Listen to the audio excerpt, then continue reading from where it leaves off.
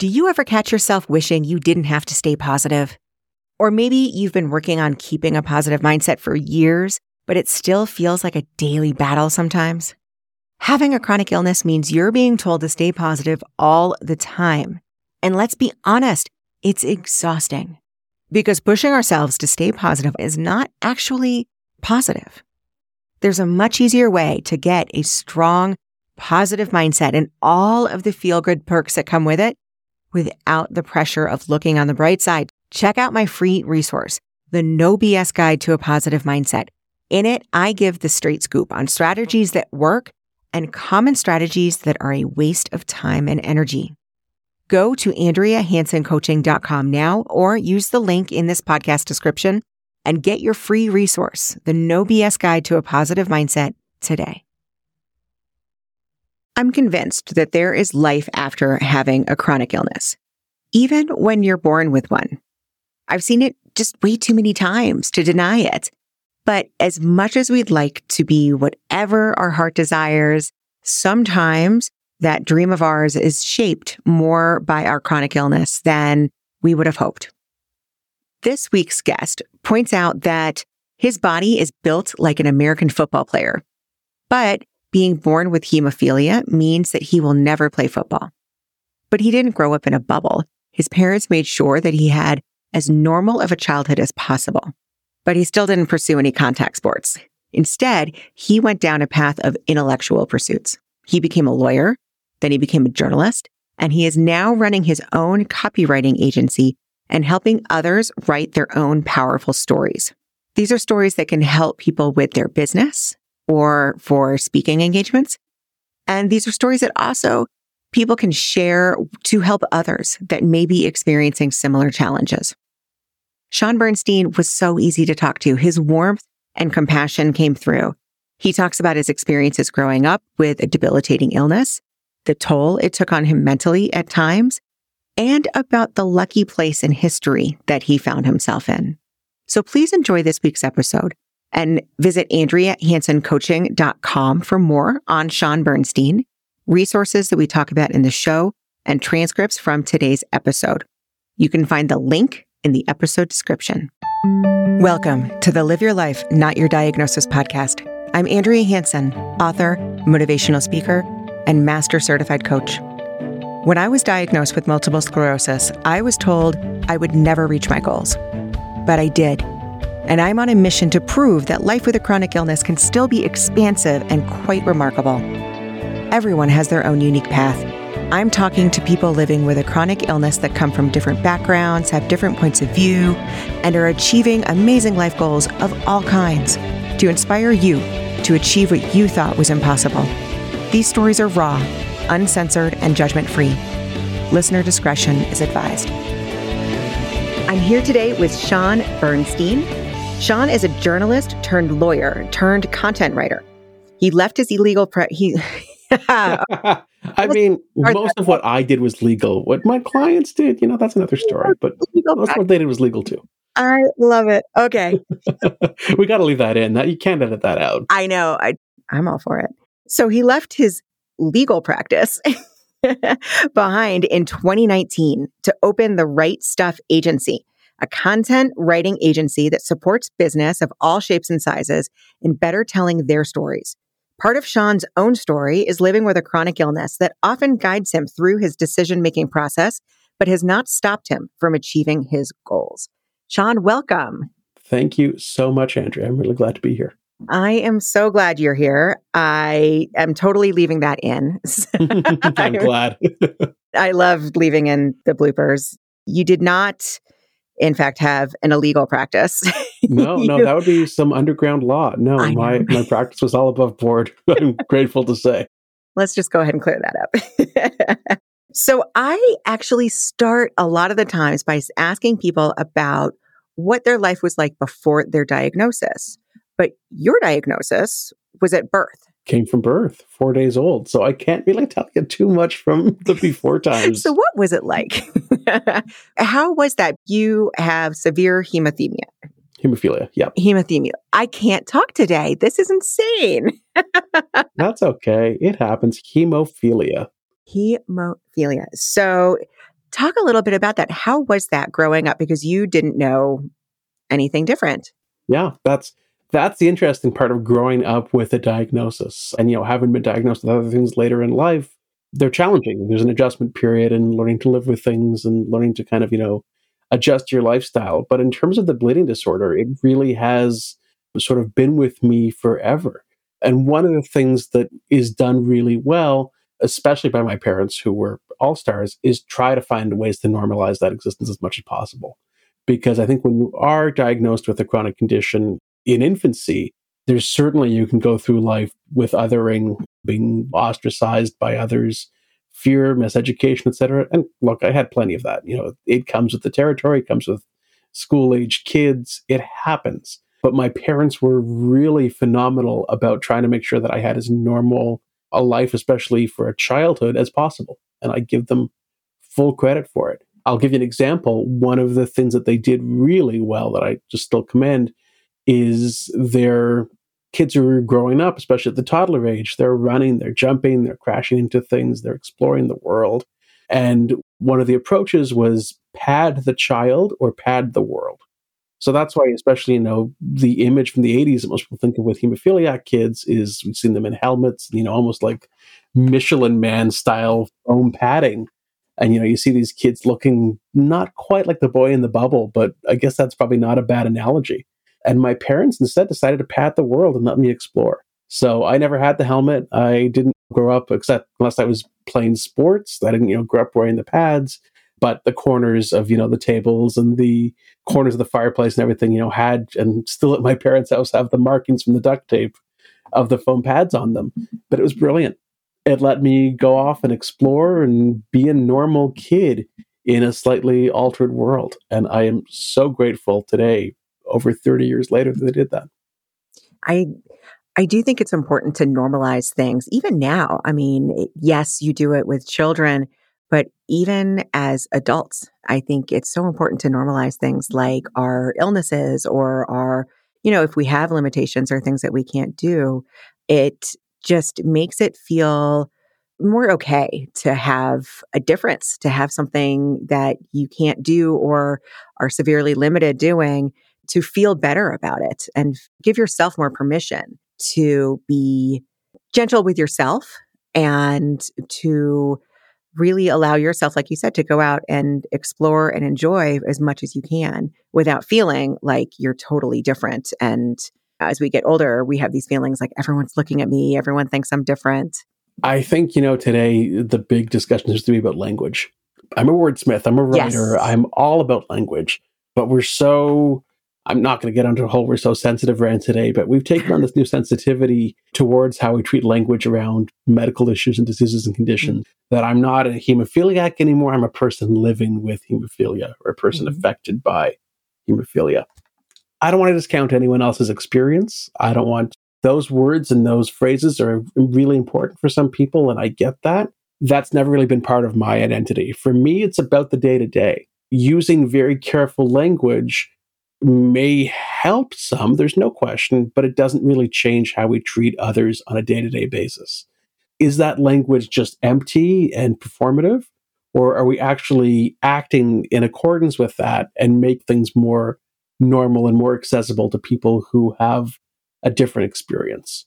I think there has to be intention behind that language and changing that language. And I was just talking to somebody else on another episode, and she talked about how she really had a hard time using the handicapped spaces in the parking lot. She was very hesitant, and there was just this stigma with that word for her. And so she's like, you know what? I'm just going to call it an ADA space.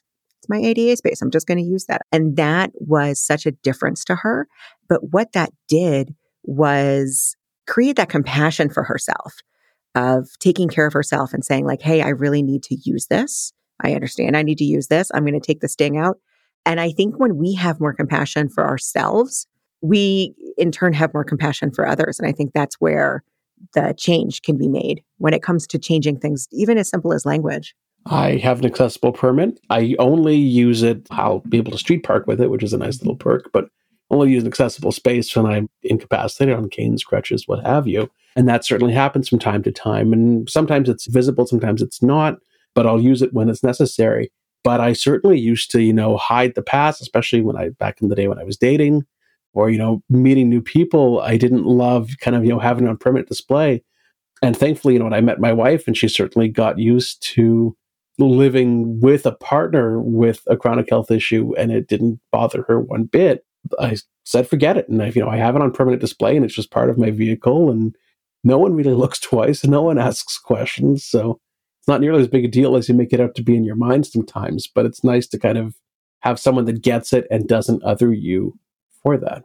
So you said a little bit about what childhood was like, and I think people mostly know what hemophilia is, but why don't you just give like the 10-second overview of what it is for you and how it affects you?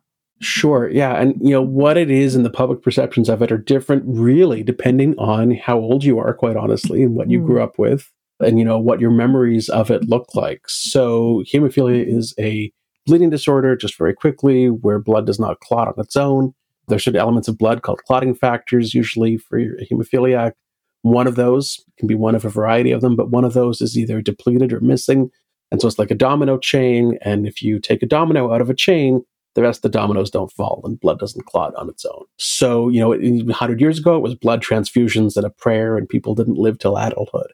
And then over the decades, treatment had gotten better and better and improved, and they were able to really synthesize the missing piece and find a derivative version from blood product of that they could infuse, which was great. And then the 80s happened, and then tainted blood happened. And you saw in Canada, it's known as the tainted blood scandal, and it was a big problem in the US as well, where the blood supply was infected with HIV, which really decimated the hemophiliac population. And there was certainly a time that's a real scandal here where it was known to have infected the medication, and the meds were still used. And it was a really dangerous couple years because, therapies had finally improved to the point where people were able to live normal lives and then were dying from the treatment that was saving them. And it's a pretty horrific history. That really, they got rid of the problem for the most part at the end of 85, and I'm born in the middle of 87. So knock on my wooden desk and kissing the ground every day. And I still was lucky that I missed some other illnesses that were bloodborne that were infecting the medication. But I'm incredibly fortunate. And I'm really from this sort of new generation where, we're living fairly normal lifespans. And we are largely unaffected by some of the horrors that our blood brothers, so to speak, who are not that much older than us. 5 years, my life would be a different story. That's not a long time. That's not generations. That's a couple years. So I'm incredibly grateful. I've had really amazing access to medication that has given me a very normal quality of life, which is incredible. And then, I certainly have issues today. There's no question. But when I look at the kids coming up today, well, I don't have children personally, but the generation that would be of my kids, their medication is tenfold better than mine ever was.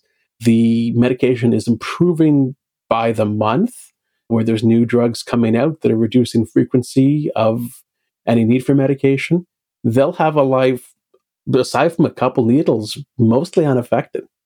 And so it really is a wild scenario. So that's why I say, when you talk about explaining hemophilia, you kind of have to look at it as a period piece almost, instead of, time by time, because my life is different than, the fellas a couple years older than me.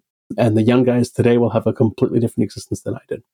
I love looking at the next generation. I can do something similar with MS, with multiple sclerosis. I was in that point where when I first was diagnosed, there was maybe 3 drugs, and one of which had been on the market since like the 70s.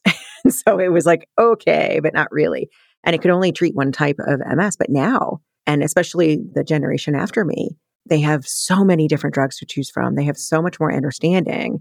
And it sounds like for you, it's this kind of this understanding of what it is and science and the research and, let's be honest, the money that goes towards getting close to a cure, dare I say. Yeah. To give some perspective, I've been on a replacement therapy on a regular basis since I was 3 years old. That's meant regular injections. And at its greatest frequency, I was never on daily, but I was on alternating days. So I'm doing IVs for myself every other day. The new meds that I'm on are half that. So I'm doing every 4 days. And that to me is a game changer. Mm. We're looking at products that are currently in trials that will put me towards every 2 weeks or once a month. And that is an absolutely surreal thought, Yeah. given what I've come from or what I've seen. It's, when you look at someone who is, my grandfather's close to 100, but even someone who's, 100 years old and what they've seen in their lifetime and, the changes they've seen, it's almost akin to that kind of time frame of, what have I seen in my own lifetime versus what I'll see next. They might well cure it in my lifetime, which is surreal. Never thought I'd live to see it. Yeah. Let's hope. So you have gone through quite a few very, I don't know, at first I would say very different, but when I really look at it, I think they're all kind of connected, but the different careers that you went into. So you started in journalism? So I started in journalism. Yeah, you can frame it any which way you want. I joke that I can't hold a job, but all kidding aside, I've had some interesting career paths and a little bit of bobbing and weaving sometimes because that's what you have to do. So I was always curious. I was always a curious intellectual kid. I was the editor of the elementary school newspaper. I remember grilling the head of the Parents Association at my elementary school, with this like hot seat style interview. I think I was 11. That's hilarious. What was the hot topic? Oh, I think funding for a new building. Was a private school, but, gave her the Woodward and Bernstein treatment. I guess I was the Bernstein in that equation. It was aggressive. And then I was the editor of the high school newspaper, and that was kind of, my thing, and interviewing people and really getting out there. And I had started college for journalism and actually left. I took Yale with something else. And then as I was deciding what my next steps were going to be after my undergrad, someone had advised me to go back. And I did a postgraduate program for journalism, print and broadcast, and loved it. Loved every second of it. Loved the newsroom, loved the variety, loved the intensity, loved the access, the questioning, the whole process. It's a hard job. It can be really tough, but I enjoyed every second of it. Unfortunately, the job market didn't love me.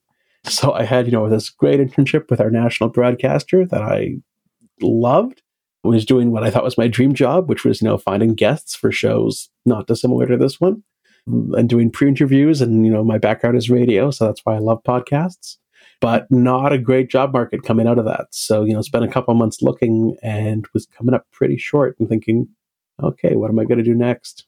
So next was law school? So I had a little bit of intermission. What was the intermission? Spent a year as a foreign recruiter hiring foreign workers to come to Canada from overseas, which was a wild gig. I'm good with people, so I keep getting pulled back into HR. And a friend's mother had a family business. Initially, it was a nanny agency, and then they started doing staffing for businesses across the country. And he was looking to hire, and he asked me who I know, and I said, I need work. Hi. I took the gig. I did it for about a year while law school was kind of in the back burner. And it was wonderful and chaotic and eye-opening and very educational. I had to totally redesign their process, and I designed a 10, 11-month, 85-step process for how to bring someone into Canada, involving multiple languages, 4 different government agencies here. Just a whirlwind of chaos, but a great training ground. And that whole time, I'd written the LSATs already once or twice, but decided to give them another go when I realized this job wasn't sort of my lifelong pursuit.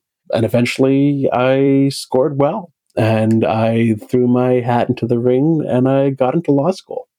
So what made you, for all the things that you could have transitioned into, why law? Was there a specific type of law that you were interested in? So law was always the plan B. My mother had gone to law school in the 80s and practiced for a little bit until I came along. And then raising a chronically ill child in the 80s was not an easy feat. So especially as a young female lawyer. And she never loved law anyway, so she left. But I was always kind of taught that law was a great training ground to do something else. It was always sort of put forth that it was a great background into business or into exploring sort of something else entirely. So I went in with that approach, with the HR background and sort of the recruiting background, I thought that, employment law might be interesting. I thought I had come in with, a strong employer side bias, and then sort of learned the employee perspective and really loved that work as well. In Canadian law schools, you don't specialize. It's a 3-year, you can take certain courses that you can elect, later on, but you really do learn a little bit of everything. And then you can sort of focus yourself a little bit as you go up. But I really fell in love with the employment world and sort of learned a lot of labor and employment law, which for your American listeners is very different in Canada. So I can imagine. I love talking to people in different countries because things are so different. So when you're looking at things, and this really can, I think, translate to your journalism background as well, how much are you thinking about your own diagnosis and being someone living with a diagnosis and living in the world and having to adjust to the world? How much is that in the back of your mind when it comes to who you're interviewing or who you want to help or how you want to help things? Does that drive any of that? So it does in a lot of ways. It certainly drives career choice to a point. Look, I'm built like a football player. You do air this on video. Yeah. Football was never within my wheelhouse. I'm not athletically inclined to begin with. So, I don't think it was a lost dream per se, as it certainly is for some guys with what I have. But I knew that I was sort of going to be headed for more safer career choices, more sedentary pursuits. Even as a journalist, I'm not exactly going to be running to war zones. I'm not going to be the first one running into danger. I didn't get that far in my career, but that certainly would have been a consideration. Not that I can't show up at a crime scene, but if there's a fight around me at a party or a bar, I'm walking the other way. I don't want to get into that scuffle because I won't fare well. I can probably throw down if I had to, but I don't think I can take it very well. So, I'm a lover, not a fighter, but I don't want to, play those games anyway. So that certainly weighs on your mind as you think about that. The law, I think, is really deeply connected because, and there's actually a number of the hemophiliacs, even around my age and a little older, who have gone into law, funny enough. It's a fairly common path because I think we're born advocates. We're really sort of born advocating for ourselves. We get to know the medical system and the patient experience, and we have a lot of empathy usually, especially for someone else living with a chronic condition. We get it. At school, we often bond with the diabetic kids because we're both using needles. And so we have that kind of shared commonality there. But as we grow older, we do have these sort of strong voices for advocacy. And I think law is a bit of a natural career path. So I'm far from the only lawyer in that group, and there is more still. Do I think it's a great reason to go to law school? It's a bit of an expensive piece of paper, but I definitely see the connection, and I see where it has informed a lot of my choices. A, the ability to kind of be sedentary and kind to my joints as needed, but B, that advocacy bent is strong within me regardless. And so I've been able to make use of it to help others. Yeah, I mean, because a lot of advocacy is being able to tell other people's stories. Very much so. And that came from me. I'm not the first journalist to go to law school. There's certainly a couple, I think, in each law class.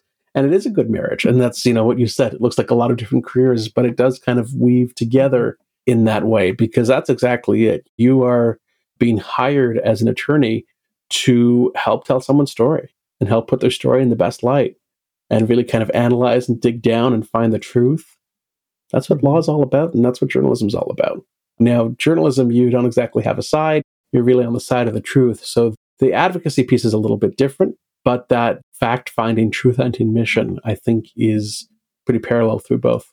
So you're in law school and you're loving it. You're finding your spot. You're finding your lane. How long did you practice law? Or did you after graduating? I definitely did. I actually wasn't bad, if I can say so myself. I'm sure you were fantastic. Probably wasn't bad at it. So I finished law school. Up here, you do a year they call articling, which is basically an apprenticeship. In order to get your degree, there's a couple different ways of doing it. But I was with a small firm that was wonderful and kind of gave me a full service experience across multiple areas of law. They were very small. I knew I wasn't headed back there.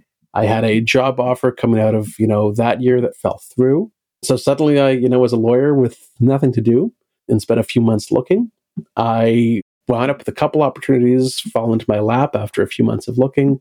I took a job with a very, very small firm outside of Toronto that was just hiring their first associates and trying to sort of build something up off the ground, which excited me. I love business development, so I thought that would be, this great opportunity to help build a book of business. I don't think I realized at the time how hard that is to do as a new lawyer without any sort of knowledge of what you're doing. It is next to impossible. People do it, but it's next to impossible. So after about 5-6 months, the colleague and I that were both hired both said, yeah, this is not for us. And we left, and I was sort of back out and doing a little bit of contract work on the side. And I loved some parts of the profession. I loved being able to help clients, loved being able to kind of guide them through using the knowledge that came to me to explain things. But the stress of it was not for me. And I said, okay, gave it a college try, whatever, it's fine. I'll find something else.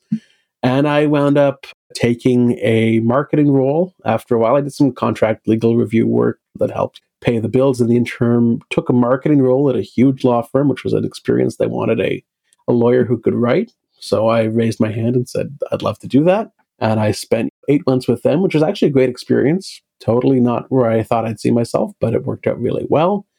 And my dream firm called in that time, and a firm I'd been trying to get into for a long time, an employment law firm near Toronto. And they said, the fellow that I knew quite well, I had been looking for the opportunity to join them, and it was never there. They were a fairly small shop themselves. And he sat down with me and said, we're now looking. Are you interested, or do you know anybody? And at first I told him no, because I had this great job that I was not going to walk away from. And then I changed my tune and said, you know what, let's give this a proper try. Because if I don't try this again, what's the point? So I went in. I was there for about a year. We can talk about that. Yeah, I absolutely. You give me a lead like that. So it was interesting. Aside from the physical issues, I have dealt with anxiety, some other mental health issues. Over the years, it probably led to the illnesses that took me out of journalism school the first time at 17. So it's something that I've sort of been cognizant of in my day-to-day and how I make decisions. And it doesn't, I'm not medicated. I have been through rounds of cognitive behavioral therapy that have helped. And I have a pretty good toolkit. I know myself fairly well. But the year that I spent in practice was incredibly taxing on my mental health. I don't blame the firm. We're still on great terms. It would be nonsense to blame them, because if I went somewhere else, the same thing would have happened. It is seriously issues inherent in the profession that are just disastrous for a lot of lawyers' mental health. It's a conversation that really has opened up in the last couple of years. You are really effectively being paid to take someone else's stresses and put them on your plate. And it's pretty hard to turn that off at the end of the day. Some people manage, but I don't really know how. So my mental health started to really take a dive at about the 6-month mark. It was almost ironic. I was a workplace mental health lawyer, practicing employment law, dealing with a lot of workplace mental health, watching my own collapse, almost sort of looking inward, going, what's going on here? I don't actually know how to deal with this as much as I know what to do here. I also don't at the same time. It's a bit of a wild ride. And I had gone on my honeymoon. I said, okay, I had done some therapy, but my therapist said, you should go take your vacation, go enjoy, get away for a little bit. My honeymoon was wonderful. Went to Europe, had a great time. Came back very refreshed. And within 4 days, I was back to being nearly catatonic. And I, had worked with professionals who knew me, and I said, I don't know how to handle this. What should I do? And they gave me some great guidance. And I wound up leaving practice after close to a year on a sick leave and didn't return. Yeah. Look, sometimes you got to do what you got to do. And sometimes it sounds like the nuclear option of you got to leave, but sometimes it's almost the simple answer, because you realize that this is the environment that is creating. It was purely self-preservation. People ask why I left. I tell them I had no choice. And I know that sounds bleak. I was not at a point with, where there were strong ideations or anything like that, but I was getting there. There's no question I was getting there. I was newly married. I had just recently bought a house. I had built up we'd moved, the year prior, we built up a social circle in a new area. And I was hitting the point where I wasn't able to turn it off. it was not just though, that work sucked, but I could come home at the end of the day and be fine. It was starting to affect my relationship, starting to affect my family relationships, starting to impact, my friendships. And I really was at the point where I was no longer finding joy in much of anything. And I'm so grateful that I was rational enough to be able to know, okay, you got to go. This is not going to work for you, because had I forced myself to stay in any longer, I don't think it would have been a great outcome, I'll be honest. Yeah, I know sometimes we can feel like, you know what, it's all about mindset and let's just look at this differently and let's just tough it out. And we can make this into something different and not let our environment affects us and that kind of stuff. But I think there's a time and a place for that. But I think there's also a time and a place to say, you know what, let's leave this environment. We don't need to use this environment in this situation to practice. And like sometimes you just gotta get out, and it's for our own benefit. It's for our own mental health. It's for our own safety. And it's not worth trying to make it better. That's exactly it. And I wasn't sort of about to be a hero. I was trying my best to really make sure that it didn't bleed, pardon any pun, bleed into my work. And by the end, my work was starting to suffer. And at that point, I'm no longer a good advocate, and I'm not doing well in other areas of my life as well. And by that point, I'm not being of much help to anybody. So something had to give. And I'm grateful that I, again, had the wherewithal to say, that was really sort of, what it came down to is law is a tough profession to begin with. It is not meant for everybody. I don't believe that mental health should be dissuading anybody, but it is worth a serious consideration, because it's just not right for a lot of folks. And it certainly wasn't right for me. And as much as I could have said at the time there are issues with the firm, etc., the answer really is that if I had gone anywhere else, I would have had the same thing happen. It wasn't them. It was, to use the breakup line, it wasn't them, it was me. As funny as we put the Costanza kind of slant on things, but I actually think it's a very courageous and brave move to make. I appreciate that. I've heard that from people before, the courage that I had to leave. And frankly, I think it kept me alive. Yeah. Without being too glib, I think it really did. It's hard now, and thankfully doing as well as I am, to even think about how bad it was. But that's exactly what it was. So when you left law when you left that firm? For the most part, the work I did on the side was some contract legal review, which basically, to make a long, boring story that you'll cut short, lawyers are often sort of hired to do this due diligence review. You picture, if you've ever seen, suits and rooms full of bankers' boxes and, reviewing files for massive litigation. Now it's all AI based and everything's on computers and it's all emails and online documents. But wow, there are still sort of teams of lawyers hired to basically do a last minute scan of these documents for big files. And it's project by project based work. A lot of lawyers in the US as well end up doing it kind of at the start of their career when they can't find something, or in between jobs as they're winding their career down. And I dove into that. I dove into it the first time when I left practice. And I still had contacts at the firm, and I let them know, hey, do you have anything? Any room at the inn, so to speak? And they gladly sort of took me back with open arms. And I had done that really a good chunk for about a year and a half plus after that, as I was A, leaving law, and then B, getting my business started up. So what made you turn and see, okay, what I really want to do is start my own business? What I really want to do, this idea of the right stop, was this a calling or something that you wanted to do, or did you kind of fall into it? Like I fell into my business. So I don't know. I totally understand that some people fall into it. Some people have the idea since infancy. How was it for you? No, I completely fell into this. I was always a writer. Look, I'm journalism trained, newsroom trained. I knew that I knew how to tell a story. I had run a blog when I graduated, was called to the bar, became a lawyer and couldn't find work. I started my own blog called News from the Break Room, which was sort of meant to explain law in plain language with that kind of, journalism storytelling bent. I call it, for employers, employees, and everyone in between. And that was great. That was just a fun passion project exercise, never monetized a penny.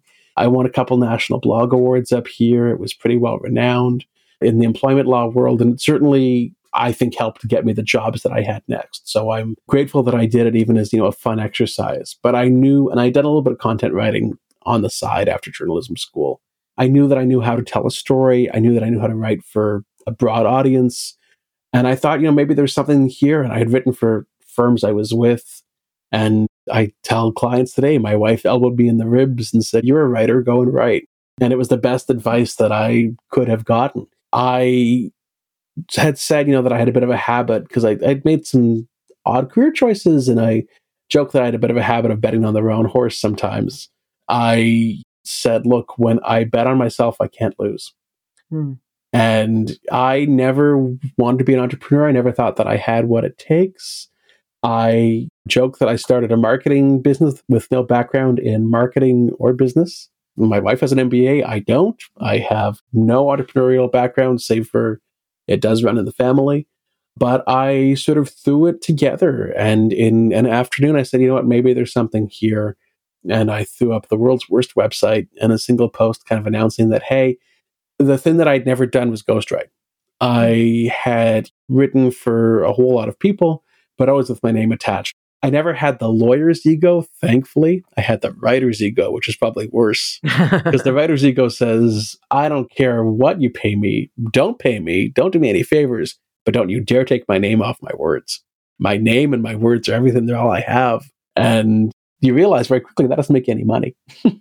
So when I checked that at the door and was able to actually sort of offer ghostwriting services, people knew that I could write. I had a really amazing social circle where I have tried over the years to help as many people as I can and put a lot of good energy out into the universe. And I think a lot of it came back to me, and it's still coming back to me in this business. So people started asking, hey, I see you're doing this. Can you do this? Can you do this? Can you do this? And I said, sure. I said, let's give it a shot. And I started with a really random assortment of projects and fell in love, and it went from there. That's amazing. I love the writer's ego. It's I am no journalist, although sometimes I feel like it when I'm doing this podcast, but I'm absolutely not a journalist. And it's a great way to make 4 figures a year. So, if that's what you're after. Fantastic. But I barely a writer with my books, but it's like you put something out into the world, especially like writing a book. For me, that was for each one of them, it was such a big deal. And so, yeah, to think of like my name not going on it, it gave me like a little bit of like ooh, when you said that. I don't know if I have the writer's ego, but I totally get it. No, and I've never actually published a full book of my own. That I think will come probably later this year, probably next, if we're being honest. But you've done something that I have not dared to do yet. So kudos on that. Yeah, it's fun. You totally have a book in you. I can tell. I do. And it's there. I think at this point now, it's no longer the fear of doing it. It's the making the time to actually sit and write it. Yeah, that was a big thing for me was, making the time. Like I said, like in looking at these different careers and these different things you did, I actually see a pattern there, right? I actually see this through line of you are about storytelling, even if it gets probably pretty dry when you're looking at like contract work, it's my guess with law, but through journalism, through advocacy, even through HR work, it is all about telling people stories. So tell me, how are you doing it? Because I think that I think we all have stories, right? I think every one of us have a story. I think not all of us know how to articulate our story. We don't necessarily know how to pull it in. Sometimes it's hard to organize because our stories are our stories. And so we have like a lot of data in our heads rolling around and it's hard to organize.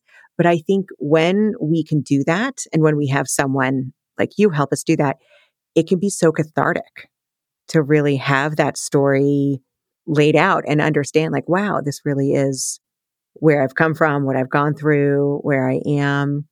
100%. You hit the nail on the head a couple times. We all have stories. Our stories are what make us unique. They're what sets us apart. If you are in any sort of business or professional services, you're probably not the only player in your field. I'm sure there's other competitors out there and other companies. And what sets you apart is you and your uniqueness and your story. in a world full of robots, which is something that I'm, writing about currently in the world of chat GPT and everything. What makes you unique is you and your story, and being able to actually tell your story in a way that can help others. So much of storytelling is partly cathartic for sure, but if we really want to use it, for a certain purpose, it's telling that story in a way that others can connect with and can relate to and can say, hey, that sounds like me, or I understand that because that's happened to me, or that's happened to someone really close to me. That's happened to my brother, my sister, my cousin, my, so-and-so, what have you.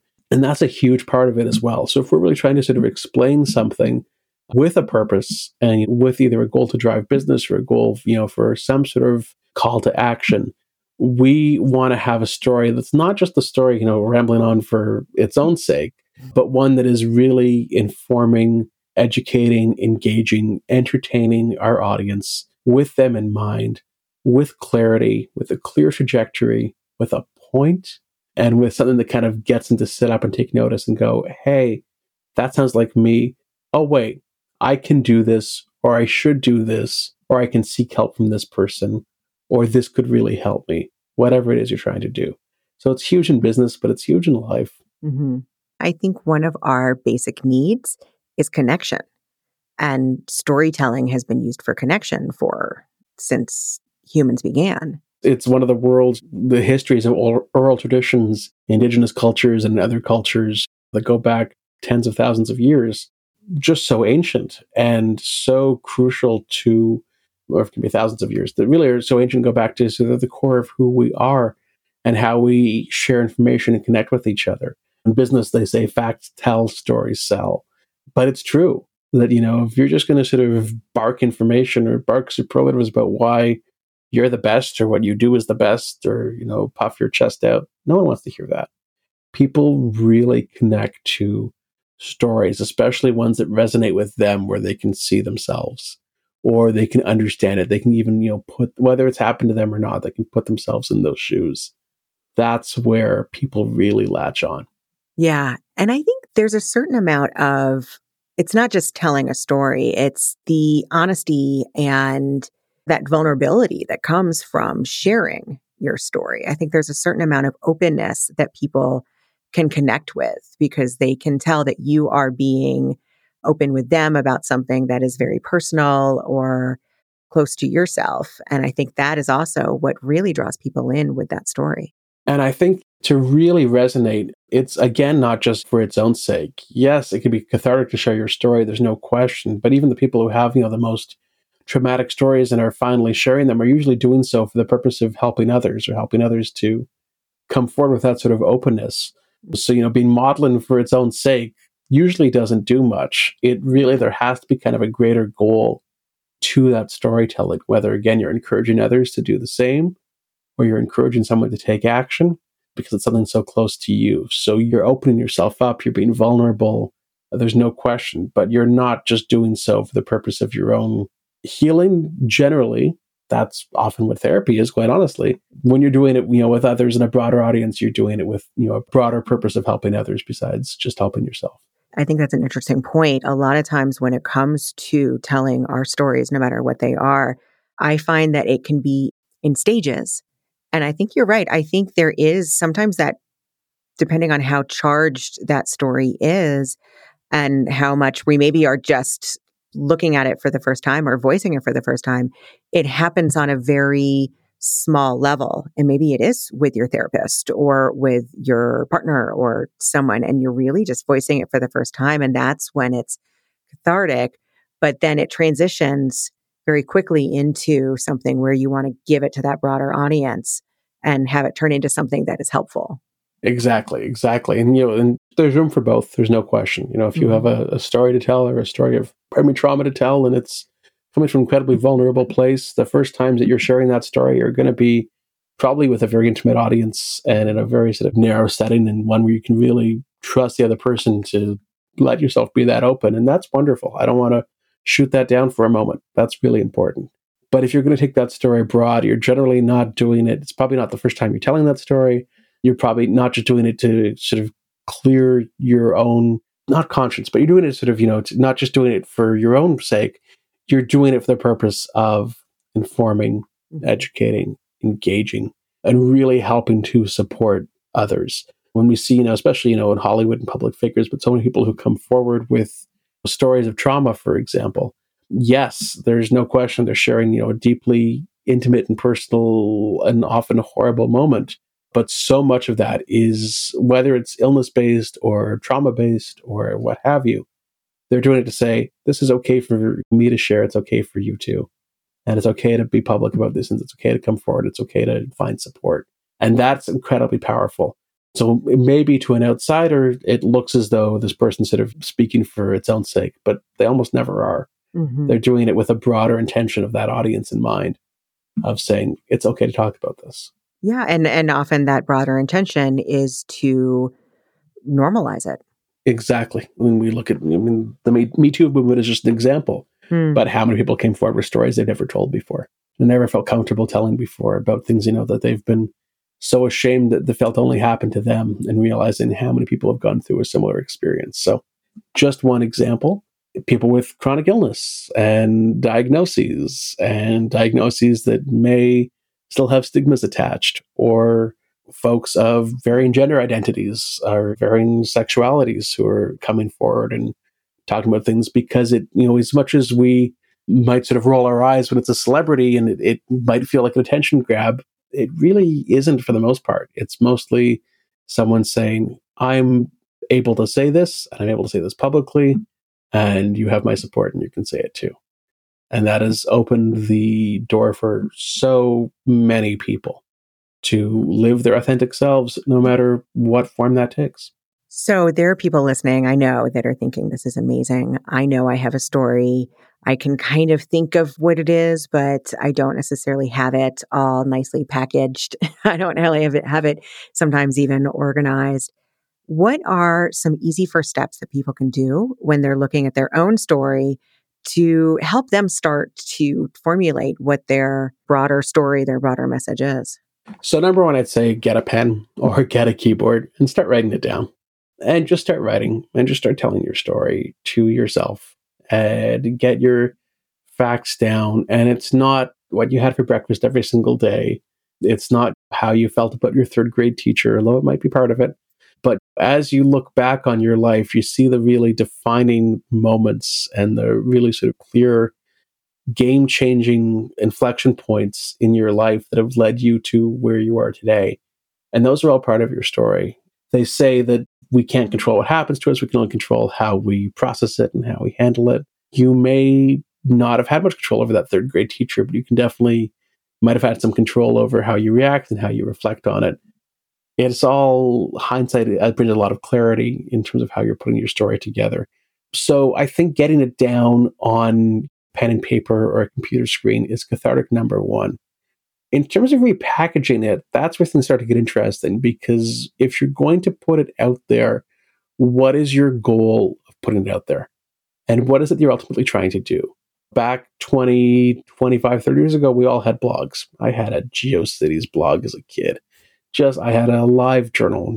I was a teenager. Just the stream of consciousness, rambling nonsense that we did, because it's cathartic. Same with, reason why people keep journals and everything else. And that's great. Journals are usually a very private writing exercise and telling your story that aren't, unless you're really famous, meant to be shared with others. But if you're going to come forward with your story, why? What's your goal? Who are you hoping to help? Who are you hoping to influence? It doesn't need to be about business. It doesn't need to be about sales. And then what is your audience going to be? How are you going to get it to them? What are you going to do? Whether it's sort of publishing, self-publishing something, or turning it into part of your, professional brand identity, your personal brand identity. There's a lot there that you can do once you kind of have a clear narrative and idea of where you want to take it.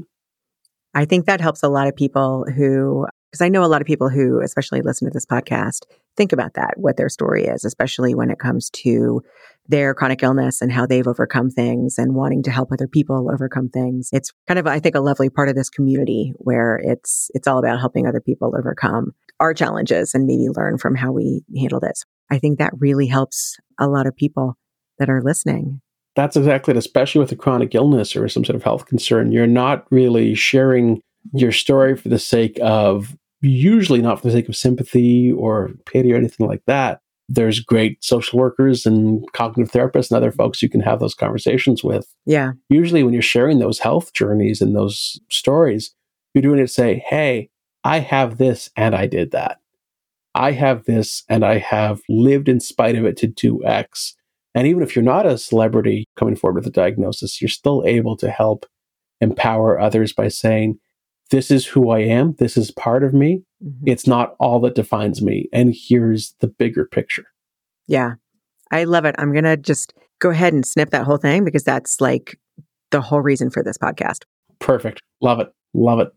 Well, thank you so much for coming and sharing so much about your journey, your story, and how you are helping people now with their own stories. I really appreciate it. I'm going to have all of your information in the show notes, but for people who don't want to go to the show notes, I understand. Share really quickly where they can find you and anything that you have coming up. Sounds great. Yep. You can find me. I am The Right Stuff Agency, WRITE Stuff Agency. So the site is www.therightstuff.agency. Again, WRITE. I'm on Facebook as The Right Stuff Agency. I'm on LinkedIn, both as myself and as The Right Stuff Agency. I'm on Instagram as The Right Stuff Agency. So I'm around. I'm not that hard to find. I'd love to chat if I can help you tell your story, whether it's, for your business or for some other purpose. That's great. Let's have a conversation and see how we can help get that story out there. Amazing. Thank you so much for coming on and sharing all of this. I really, really love talking to you. Thank you for having me, Andrea. I really appreciate the opportunity. If you like the show, don't be shy. Please give us a 5-star rating and review. Follow us on Apple Podcast, Amazon Music, or wherever you're listening right now. To see complete show notes and resources mentioned in this episode, visit AndreaHansonCoaching.com. Thank you for joining me, and until next time, take care.